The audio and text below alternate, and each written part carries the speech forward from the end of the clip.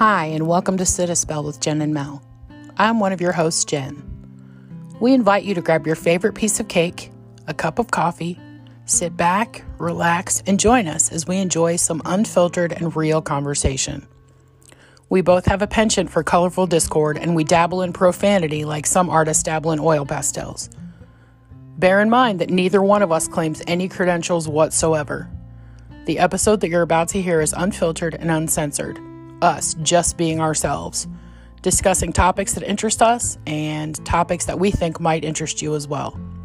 So, listen with a grain of salt and at your own risk. Also, if you're under 18, you should leave now. Listener discretion is not only highly advised, but also highly recommended. This is Sit a Spell with Jen and Mel.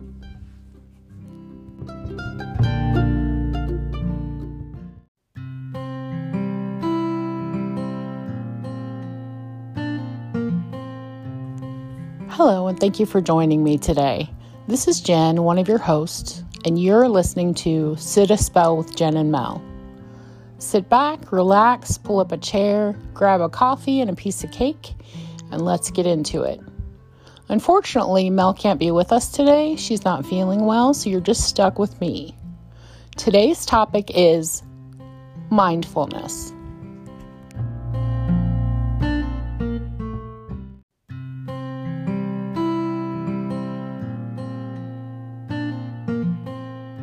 Mindfulness, the quality or state of being conscious or aware of something.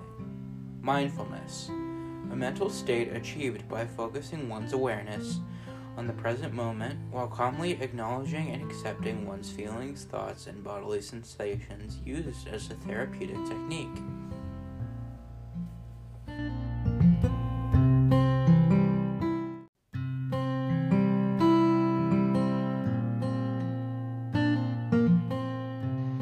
I have to sort of throw myself under the bus here. I'm a mom of two. I'm a working single mom. I'm divorced. And I work as a independent contractor for a software consultancy. And I also own my own business building websites. So I do a lot of tech and art related jobs. I love technology. I've always loved technology, and I love it so much more even now because of all the things that we can do with it. Can you imagine 20, 30 years ago if someone would have told you that you could hold such a small device in your hand and it could literally be a camera and a calculator and a measuring stick and a telephone and a voice recorder and a CD player or a music player and a library holding all of the universe's knowledge? I mean, it's almost mind-boggling. But these devices holding all of this stuff, they tend to distract us. Now, granted, whatever you're accessing in your device could very well be pertinent to what's going on in the here and now. You could be looking up an address or looking up a recipe because you're cooking or something, something involving what you're doing in the moment. But I think more times than not, I definitely can speak for myself on this, we get sucked in. And even though we're present with our kids or with our family or even at our job, or even while we're driving, we're not actually present. We're not living in the moment. We're not being mindful. I know lately I've been feeling kind of convicted. I don't always pay attention to my kids the way I should. Sure, we spend time together, but I get sucked into this device that I hold in my hands, constantly looking at my phone, reading something in my phone. Now, sure, I stay abreast on all the current topics in the world. I send messages. I do work at home. I talk to my customers and take care of business, and I do my banking, I pay bills, I do practically, everything on my phone. But I really have been catching myself lately ignoring them or not being present, not being available to them. Even though I'm physically there, sitting in the room with them, I'm not mentally and emotionally available. And it hurts them because I see it, especially on my son's face. I see it in his eyes when he tells me something or he asks me something and I go, yeah, and I'm still looking at my phone. I don't even look up sometimes. It's terrible. So I've challenged myself to spend periods of time away from my device. And I'm going to be honest, guys, it's been really hard. Really, really, really, really hard. But I did notice that when I put my phone down and he and I spent some quality time together, free from my device, we really connected on a level that we hadn't connected on in a long, long, long time. It was beautiful and wonderful, and I loved it.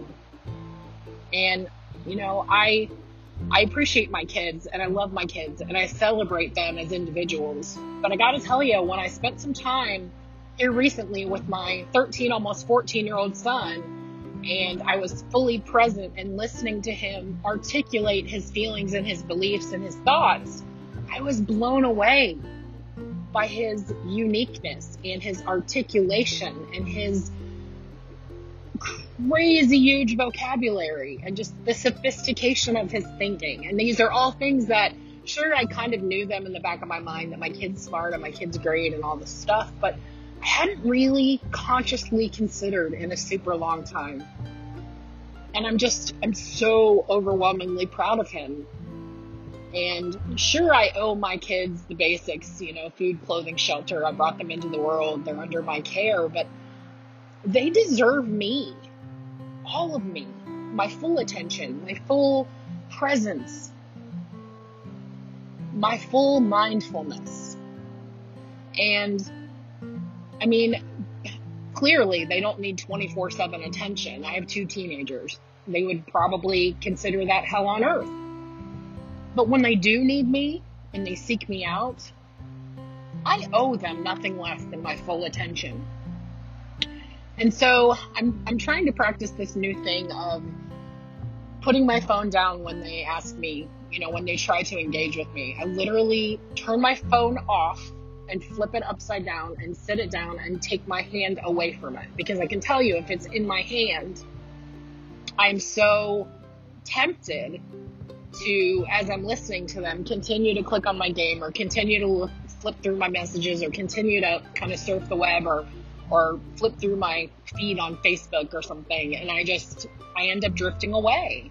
And I don't want to do that. Another thing that brings to mind the term mindfulness that I just want to share with you guys is something extremely personal in my life, and it came as a huge revelation and a shock to me. For almost my entire life, so I'm 50, from the time I was 5, so from first grade until the time I was about 47, I was extremely obese. I was extremely overweight. And about 3 years ago now, I weighed almost 400 pounds. Now, granted, I'm 5'10", but still, I was an extremely large person. And that really shaped a great portion of my life, my interactions with the universe, my self-worth and my identity and my self-image. That blob, I'm sorry, I hope I don't hurt anyone's feelings, but I'm just talking about myself. I felt like a blob. I felt like a gray mass. I didn't feel like a girl. I didn't feel like a person. I didn't even feel like I existed sometimes. And I know that sounds like a huge exaggeration. But since then, so I had bariatric surgery. Let me explain. I had bariatric surgery 3 years ago, and I've lost 180 pounds. And obviously it's been extremely, it's been an extremely huge shift and change in my entire existence. My body, my habits, my whole life is completely 180-degree difference, 180-pound difference than it was 3 years ago, and it was my entire life. And not only did my size change, but I noticed that the way the universe, the way people, the way I was treated, the way I was talked to, the reactions that I received out in public were significantly different. I can remember distinctly many countless times when I felt completely overlooked and ignored in public. Even if someone was rude and cut me off or got in my way or stood in my way, and they would barely glance my way and literally act like I didn't exist. Or if I spoke to someone and said, excuse me, or pardon me, or something in the store or out, on a sidewalk, as soon as they clicked into the realization that this big person was trying to communicate with them, they would shift and turn off and not even acknowledge that I was there. And all of those interactions, now, it wasn't 100% of the time that I was treated that way. Some people treated me normally and some people treated me wonderfully. But I can tell you that a vast majority of interactions were extremely negative, or they were just extremely neutral, which really fed into my lack of self-esteem and my lack of self-worth. And I really think it's kind of an evil cycle. The worse you feel, or the less you feel about yourself, the less you take care of yourself, the less mindful you are in the choices that you make. I'm in therapy these days for a myriad of reasons, and it's one of the best decisions I ever made for myself. And it's funny because when I made the decision to go into therapy, I didn't even make it for me. My kids were struggling. My son was having a lot of difficulties, and I felt like, his therapist had recommended that I try it. And so I thought, you know what, if it's going to make me a better mom and it's going to help him, I'll do anything. It's my kids. I am devoted to my kids. So I went into therapy and quickly realized that working on me helps them. It's a benefit to them. Self-care, I know I mentioned it a couple of episodes ago, but it is so important. And when I got in touch with my feelings and my thoughts and really started to do some intensive work on my thought processes and my self-worth and my self-image and all of that stuff, I realized the most staggering thing. When I was in the thralls of addiction, and yes, I was an addict. I was a food addict. I had binge eating disorder. When I was in the thralls of that lifestyle, and food was my comfort, food was my go-to, it was my everything. It was my alpha and my omega, my beginning and my end. It was my everything. As far as feeling good or feeling peace or feeling relief or feeling anything. I'm not sure I even had feelings very much beyond swallowing, which is vile now that I think about it. It sounds like the most extreme gluttony imaginable. But I realized through therapy that back then when I was in the thralls of my addiction, food was something I thought so little about. I can remember opening a bag of chips. I would eat one, consciously eat a chip, and then blink, and the chip bag would be empty. Or eat one or two cookies, and then blink, or breathe, or just turn around twice, and the bag would be empty. And I had absolutely no recollection of putting all of those chips, or all of those cookies, or all of those whatever into my mouth, chewing and swallowing. I didn't think about it at all. And yet, I can remember all the time that I spent thinking about food. So there was this strange paradigm, there was this strange dichotomy of food was something I didn't think about it at all. I didn't think about it at all. And yet it was all I could think about. Where does that put mindfulness? I think when you're in the thralls of an addiction, you're in so much pain that literally all you can think about is finding relief. And when you found a way, a vehicle to achieve some feeling that's good, or some feeling that's not numbness, some feeling that's actually there, it literally consumes you. And I hear horrible criticism of different kinds of addicts. I've heard it over and over and over. Well, nobody made them drink, or nobody put a gun to their head and told them to put the needle in their arm. But I can tell you, you do not know the pain that someone else might be going through. And anyone who's wrapped up in addiction, they're in pain. And odds are, whatever it is that's hurting is so severe that they've numbed themselves to the point of oblivion, to the point that they can eat 10,000 calories in a day and not even remember 90% of the bites. They can make a choice to put poison in their veins. They can make a choice to drink and drink and drink, or, have reckless sexual encounters, or whatever it is their addiction is. Gambling. I bet gamblers don't even remember pulling the lever on the slot machine, or buying and scratching off the lottery tickets, or whatever it is. But I guarantee that those thoughts of doing those actions consume them.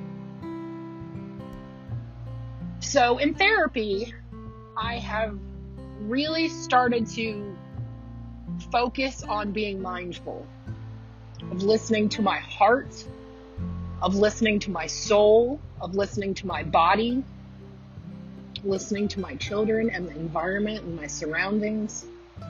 Really stopping and listening. And it's been a game changer.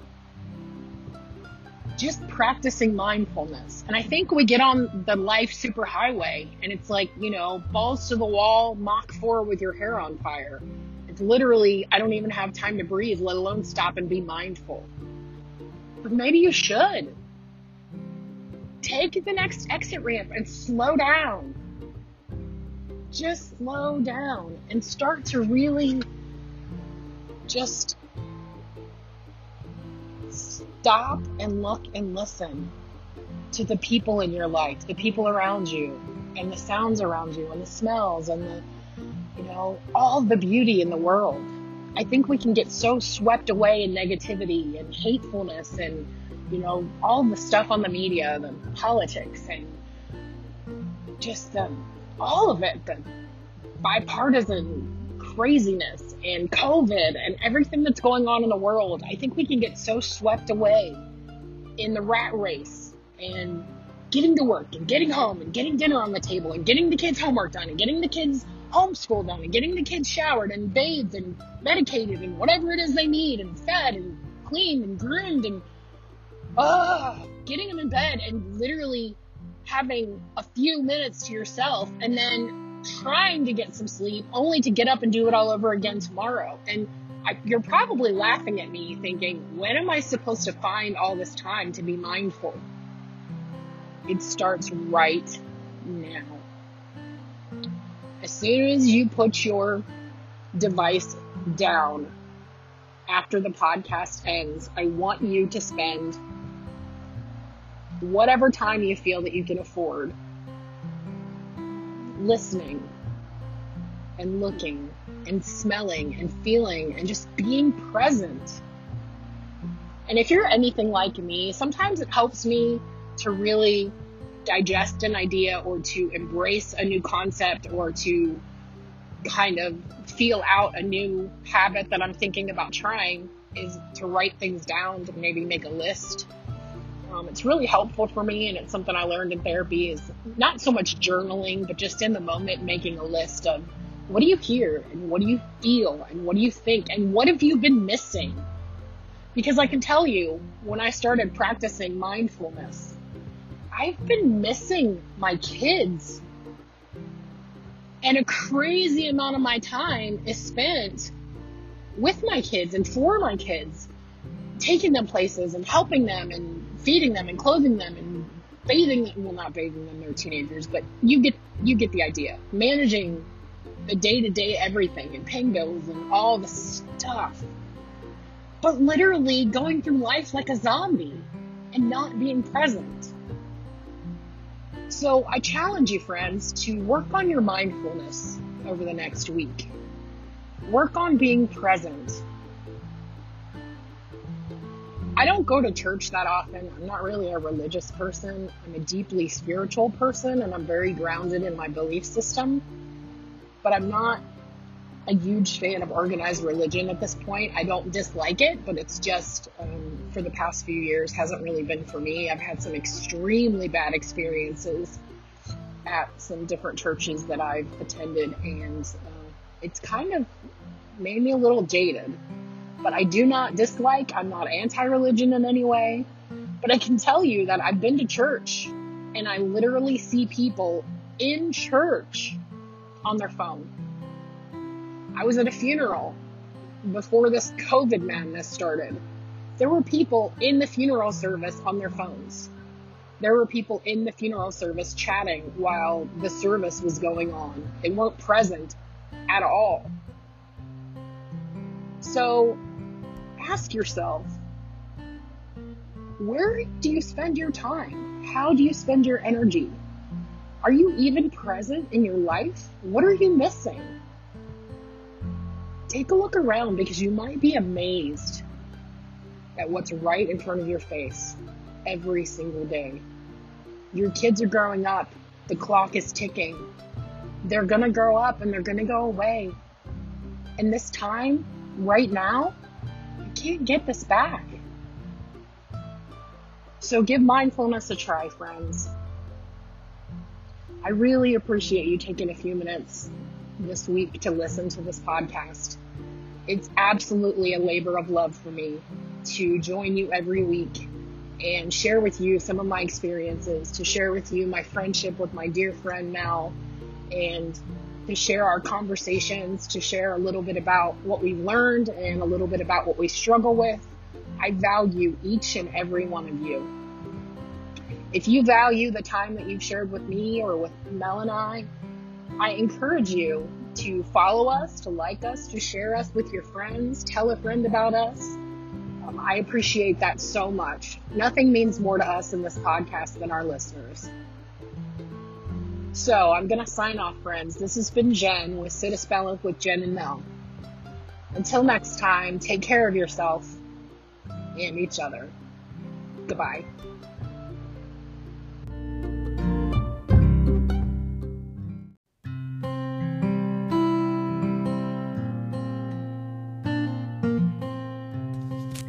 You've been listening to Sit a Spell with Jen and Mel. If you've enjoyed our podcast, please subscribe and share it with your friends. We appreciate our listeners. We appreciate you. Thanks so much for tuning in today. And much thanks to our sponsors who make it possible for us to do what we love, which is chat with each other and share our thoughts with all of you. Until next time, we highly recommend that you eat cake, drink coffee, love your pets, and be kind to yourself and to others.